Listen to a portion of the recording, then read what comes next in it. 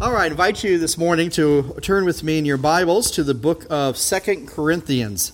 The book of 2 Corinthians, and we're going to be in chapter 1.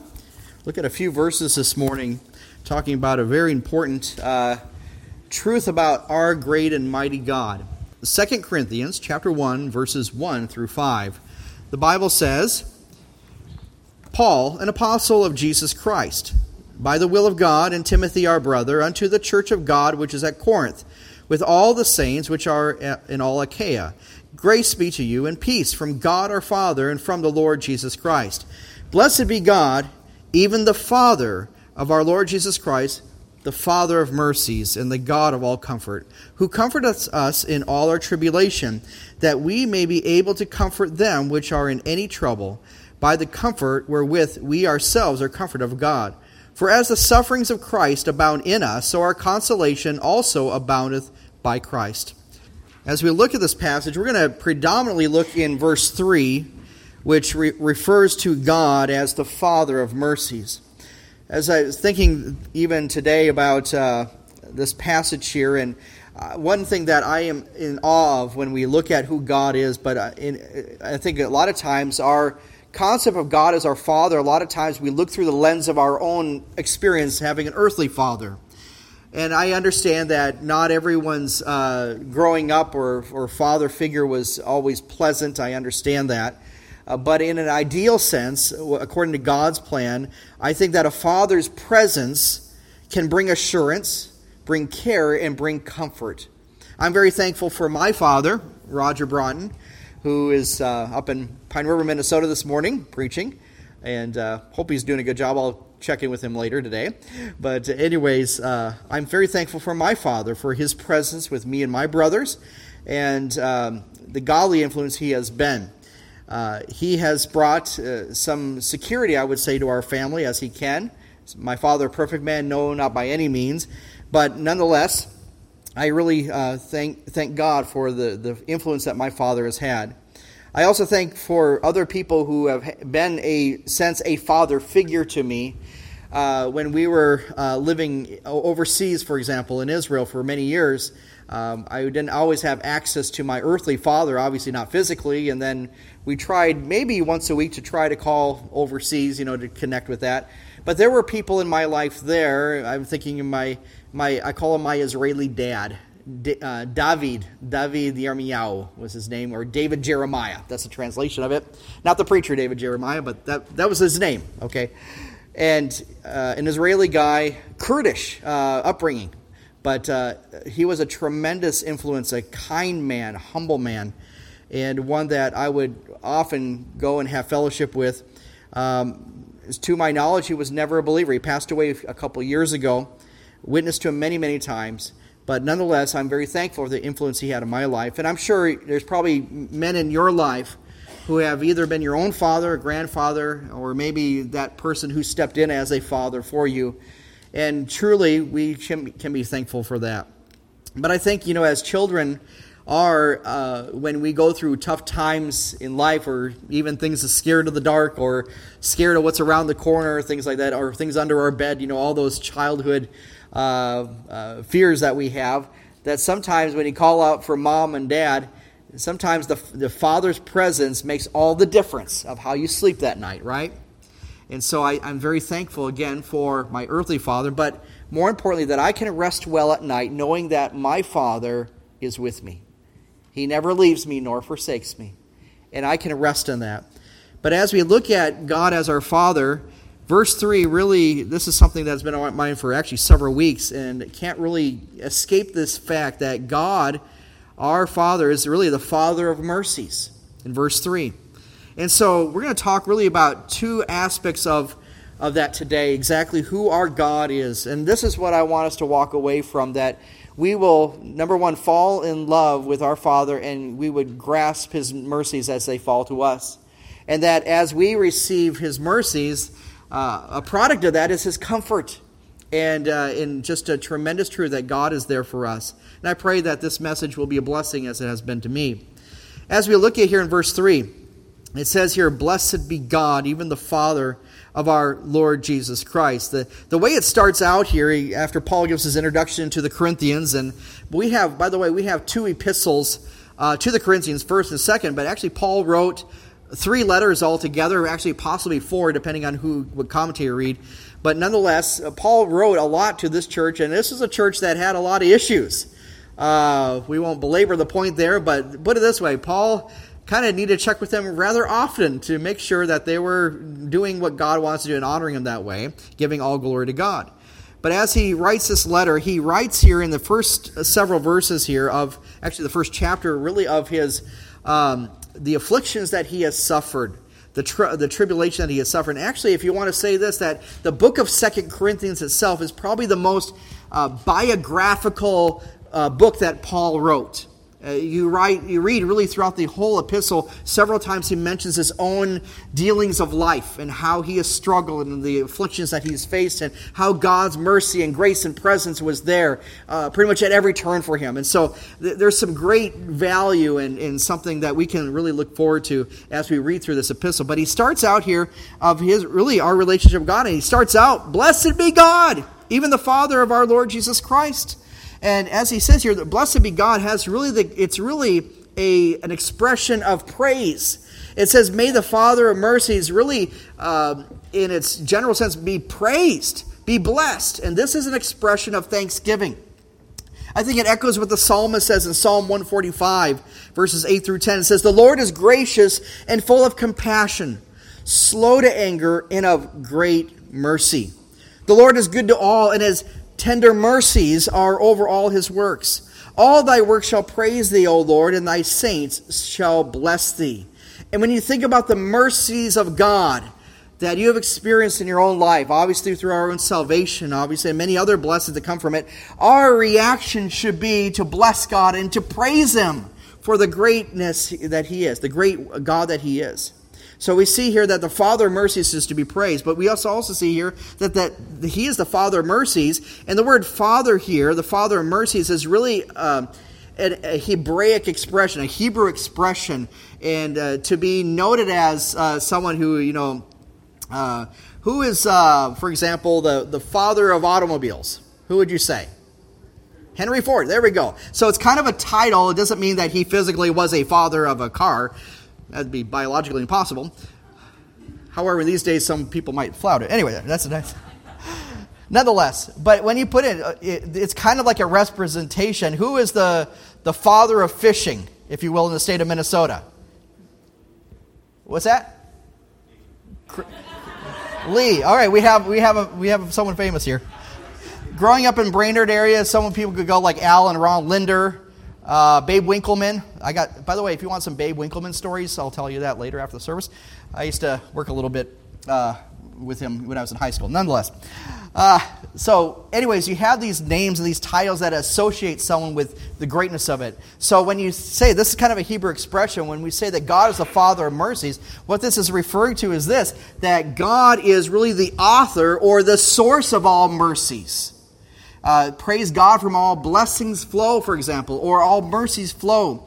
And God is a gracious God. I like what James 1:17 says. It's a familiar verse. Every good and perfect gift is from above, and cometh down from the Father of lights, in whom is no variables, neither shadow of turning. So God is the one who gives mercy. He is the author, the beginner of it, the source of all mercies. We praise God for that. We also see here that he is the Father of mercies according to his nature. It's not so much that he just gives mercies, but he himself is merciful. That's his character. That's his nature of who he is. You see, our past life, before we were saved, according to Ephesians chapter 2, that we were basically children of wrath. We were rebels. We were everything against God.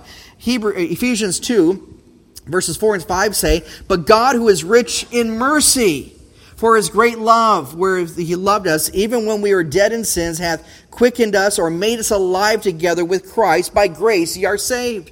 So again, it's the mercies of God. God who is merciful has changed our life. And so when we think, how have we been affected by the mercies of God? The mercies here in the view, or the Father mercies, this includes everything from deliverance from the world, deliverance from sin, from Satan, to participate in his sonship, participate in his light, in his life. But the thing is this, the focus of his mercies is even more than that. And this stresses that the Father is characterized by mercy. You want to know what mercy looks like? You look to God. You want to know what mercy looks like? You look through his Son, Jesus Christ. This is mercy. The mercy of God, I think it was Charles Spurgeon I was reading earlier. I didn't write it down, so I'm quoting it kind of from a vague memory, so forgive me if I misquote it slightly. But nonetheless, he talks about that the mercies of God, it was by Jesus' death on the cross, yes, that mercy was given, but mercy was really, how we receive mercy was not so much at the cross as it was at the empty tomb. When you think about it, Christ could have died, yes, on the cross, but it was the empty tomb that showed us that God is merciful, giving us new life for all. Because he rose again, we shall rise also.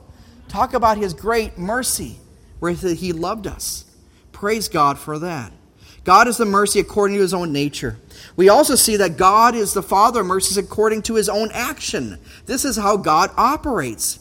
His mercies here, when we think, well, what exactly does mercies mean in this? And this is kind of where we get a little bit of a definition here. His mercies here are really, the way it's described here in this passage is that mercies are an expression of a Father's compassion or pity on us. This is an expression of the Father's compassion or his pity on us. As the psalmist says, Psalm 103:13 says, like a father pitieth his children, so the Lord pitieth them that fear him. God is a compassionate God, and by his mercies, he acts upon us. Because why? He cares for us. I think sometimes people, again, their view of God is maybe their view, through the lens of how they view their earthly father, and maybe that wasn't always a pleasant experience. We understand that. But no matter what you have experienced in life, we can rest assured that God is merciful. He's compassionate. God cares for you. He cares so deeply for his own. He loves you as a father should, and he does. And this is something, again, we can rest well. His presence will bring that assurance, that care and comfort that we desperately need in our life. So my challenge is this, from that concept that God is the Father of mercies. He's not only the one who gives mercies freely, but he is himself merciful. How then, if we believe that, how do we put feet to our faith? So here's the thing. As we have received God's mercy, and if you're here today, I pray you today are a child of God, that you can honestly say that God is my Father. You understand this, that the way we have that relationship is through his Son, Jesus Christ, God fully God, man fully man. Jesus is the eternal Son of God. By the way, on Wednesday night, we're starting a new series. I invite you to come Wednesday night. We're doing a series now on the I ams of Jesus found in the book of John. And we looked at here last week that God, or Jesus, is the eternal. He never had a beginning. Jesus, even though we celebrate his birthday and Christmas, really, Jesus is eternal. He never had a birthday. He'll never have an end. Pretty amazing when we think about that. We can't really wrap our minds around it, but that's who he is. But in light of this, when we focus on Jesus, through him we have mercy. Why? Because Jesus, again, he died on the cross for your sins and for mine. He bled upon that cross, shed his blood for our sins, giving us that free hope of salvation for each and every one of us. And he calls to the world, he calls to you to believe on the Lord Jesus Christ to be saved. What a blessing that is when we know him. I pray today that you have that assurance that you know Jesus Christ as your personal Savior, that your sins are forgiven, and that you're on your way to heaven. I pray you have that. If you have questions about that, don't leave today without knowing the truth of what God has done for you and freely accept his free gift of salvation. What a tremendous blessing that is. So, again, how do we put feet to our faith now? We have received God's mercy as you are saved. So then, if you receive that, we are urged to do two things. Number one, we are to present our bodies to God as an act of worship. We actually covered this a few weeks ago in Romans chapter 12.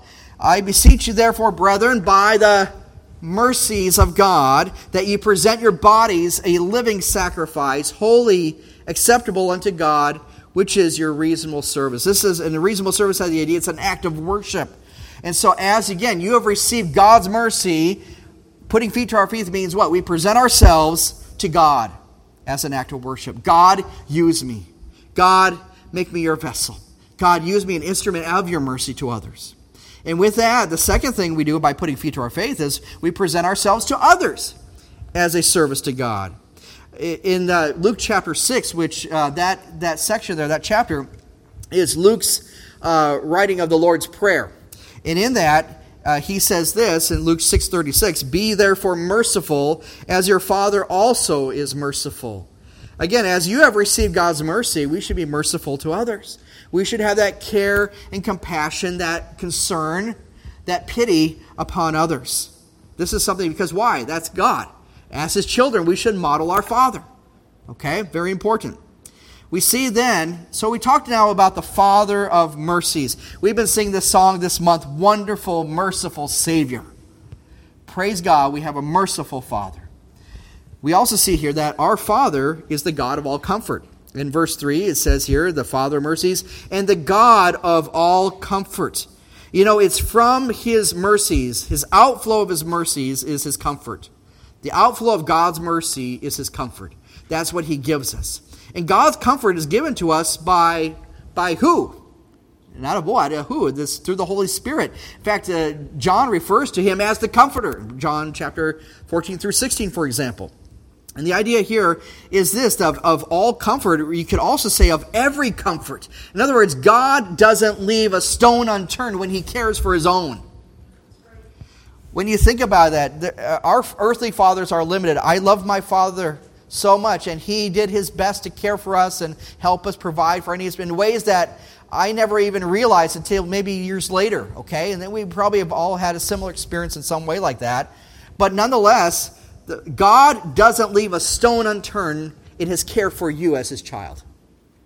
Talk about a wonderful, merciful Father that we have. And that's an outflow of His mercy. We praise God for that.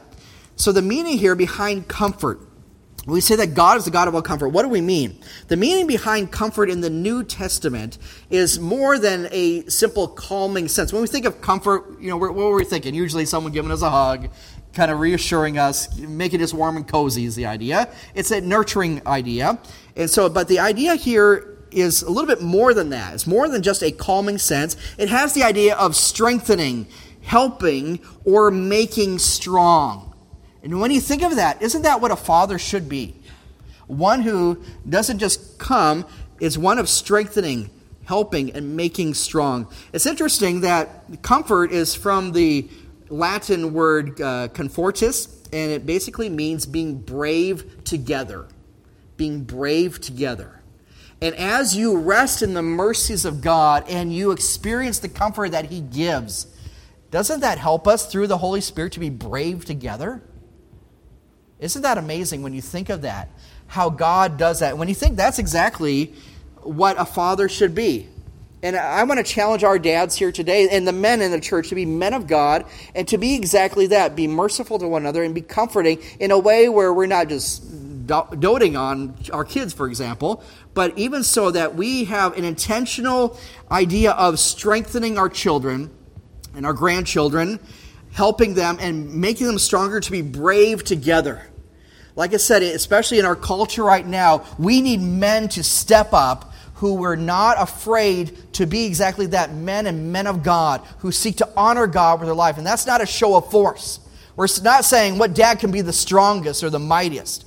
We're saying what can be the man, what will it look like who is a strong influence on his child, that they can be brave together to face the hostile world that we are in and glorify God in that together.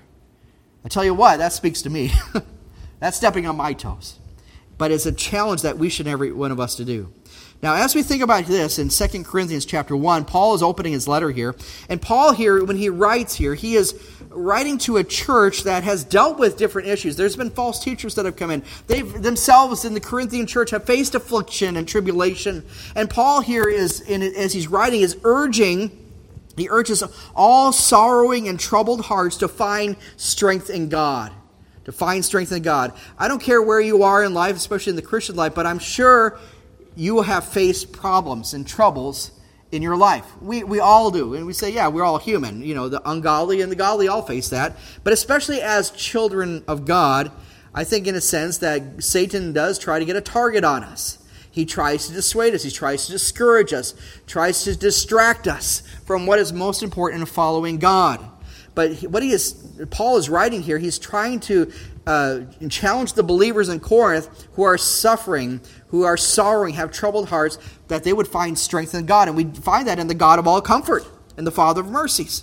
You see that God in every aspect of his being is full of strength and comfort and help for us.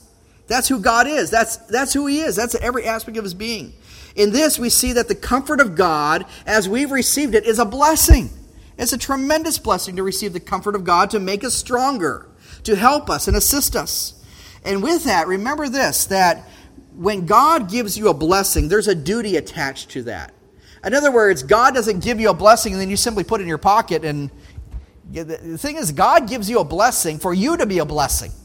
You are blessed to be a blessing. That's the gist of this passage right here. You are blessed to be a blessing to others, to help others, to be an influence in someone's life. This is the idea. Did you know, again, that each and every one of us are leaders? You are. Because why? A leader is one who carries influence over another person. People are watching us, whether it be at your workplace, in your neighborhood, in your own family, and even here at the church, wherever it may be. Each and every us are leaders in that way. It's not a position, but it's character. Is what it is. And so each and every one of us, as we are giving a blessing of God, his mercy and comfort, with that is attached to duty. Okay? So here's the point of it. As we have been encouraged, helped, assisted, and comforted, we must also show comfort to others. I love what Dietrich Bonhoeffer, a famous German preacher who, again, he was killed at Flossenburg by the Nazis back during World War II.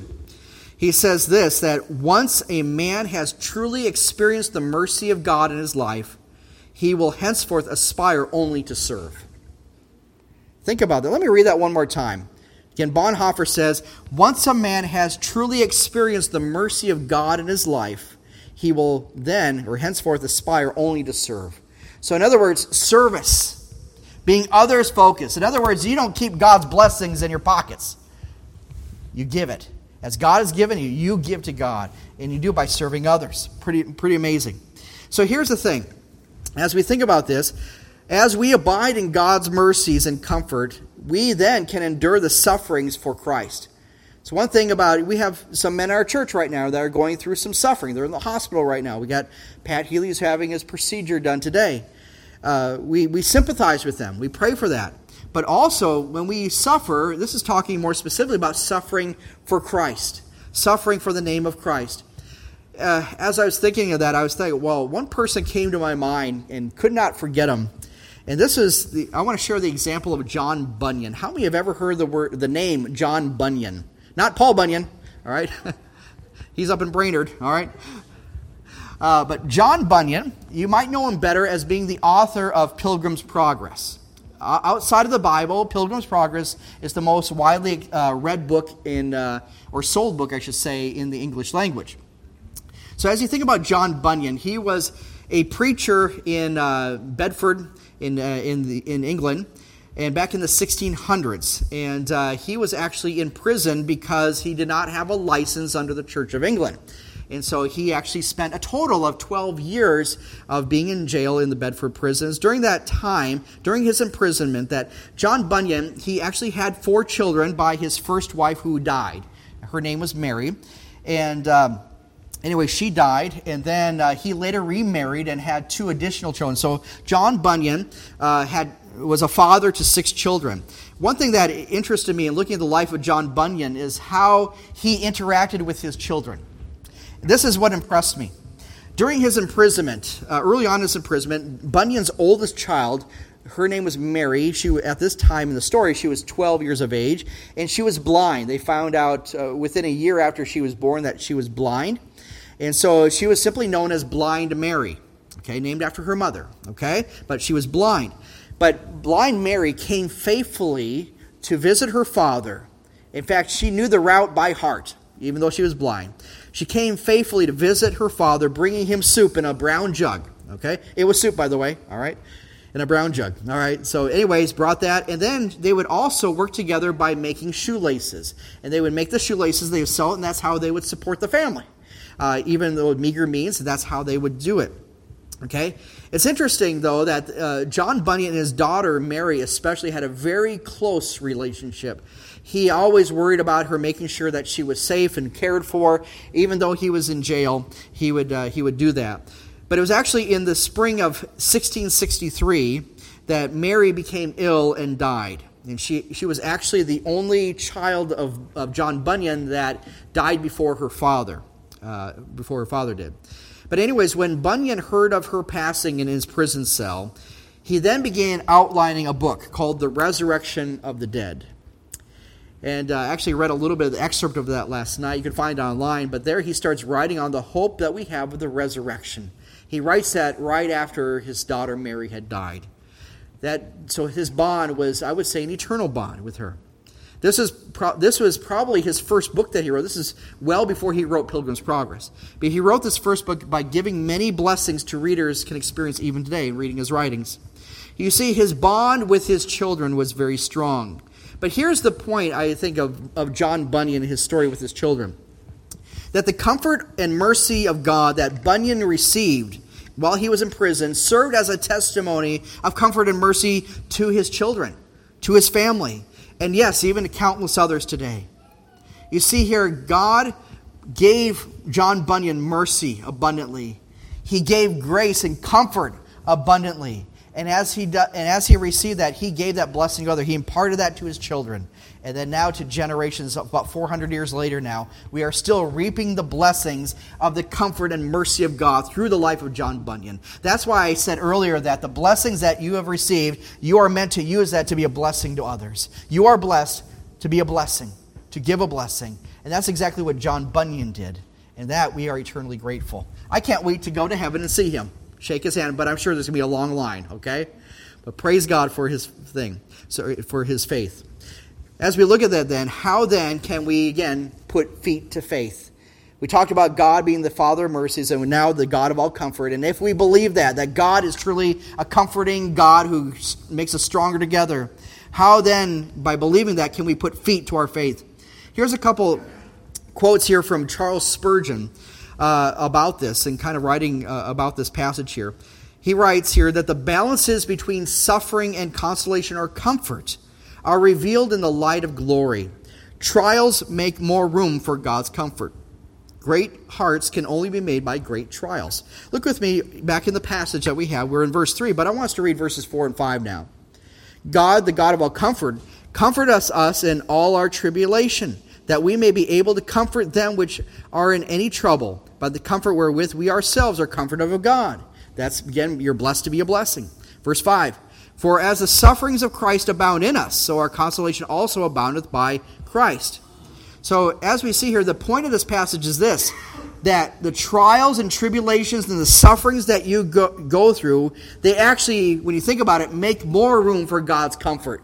In other words, when you think about the balances that Spurgeon refers to here, we think of how great a trial or suffering you may be going through, but when you look at the mercies and the comfort of God, it can't compete. It can't compete in that. And so I love what Spurgeon says here. Great hearts can only be made by great trials.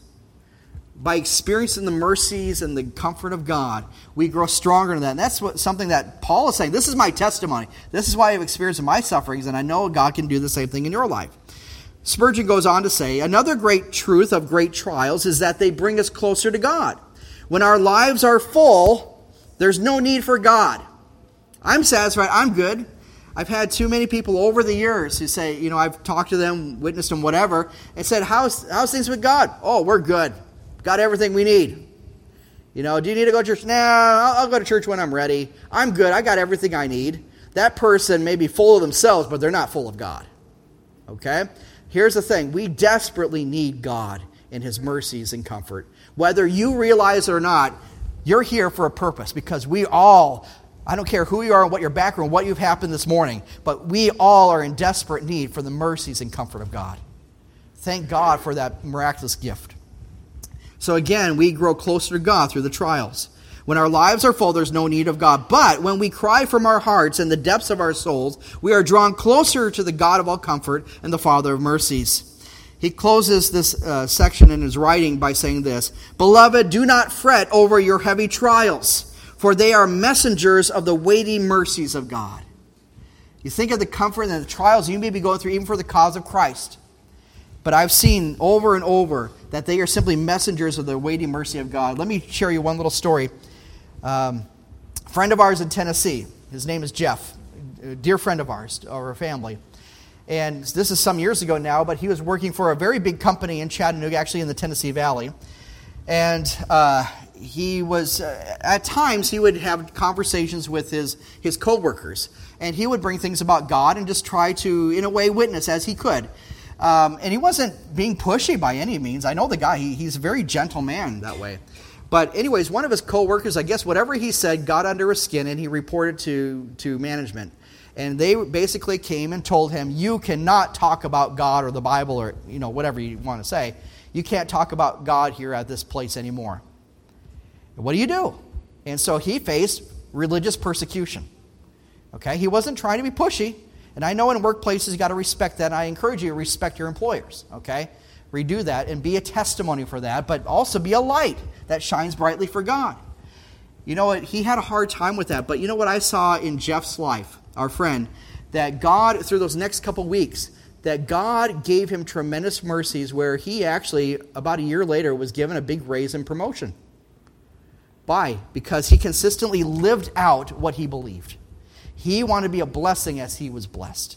He received the comfort and mercies of God as he trusted in God. Even though he was told, no, you can't do this, guess what? God turned that into his favor. Does that happen all the time? No. Think about those who have been martyred for the sake of Christ.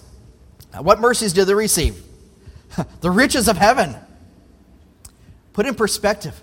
What we are doing here, we are salt and light for the glory of God. By the way, and I've said this before, that, in the Christian life, guess what? There's no such thing as a secular job for a Christian. You are salt and light no matter where you are for the glory of God. Let's do that as an example. A couple closing thoughts here. When we think of this, I love the last verse of the song we sang, Wonderful, Merciful Savior. Almighty, infinite Father. That fits well today. Faithfully loving your own. Here in our weakness you find us, falling before your throne. That should be our reaction when we look at the greatness of our God, the God, the Father of mercies, the God of all comfort, that we should fall before his throne and praise him in doing exactly that. You see, the Father of mercies is revealed in the person of Jesus Christ. And as we mentioned earlier, every one of us is in great need of the mercies of God. As we have then received his mercies, and I trust you have today. I trust you know Jesus Christ as your personal Savior and your Lord. I pray you know that. You have that assurance. As we have received his mercy, we have then received the comfort of his presence. God is there. And knowing that our Father is with us assures us that we have a Father who cares deeply for us. God cares for you. He does. This is great encouragement for our earthly fathers as we care for our children, our grandchildren, those around us. And my challenge again for fathers on this Father's Day, let us as dads model the mercies of God. And then as dads, let us share the comfort of God that we have received. Let us do that. By the way, you don't have to be a dad to experience the mercies and comfort of God. But being his Father's Day, I'm pointing you out. Okay. Pointing me out too. All right. But all of us can model that. All of us can share that. So fathers and everyone else, let us lead by example and fall on the mercies of God. May we pour out of our lives the comfort that we have received into others. May our hearts and our souls cry out and be drawn ever closer to our great God. And may we praise him and bless him for who he is, the Father of mercies and the God of all comfort.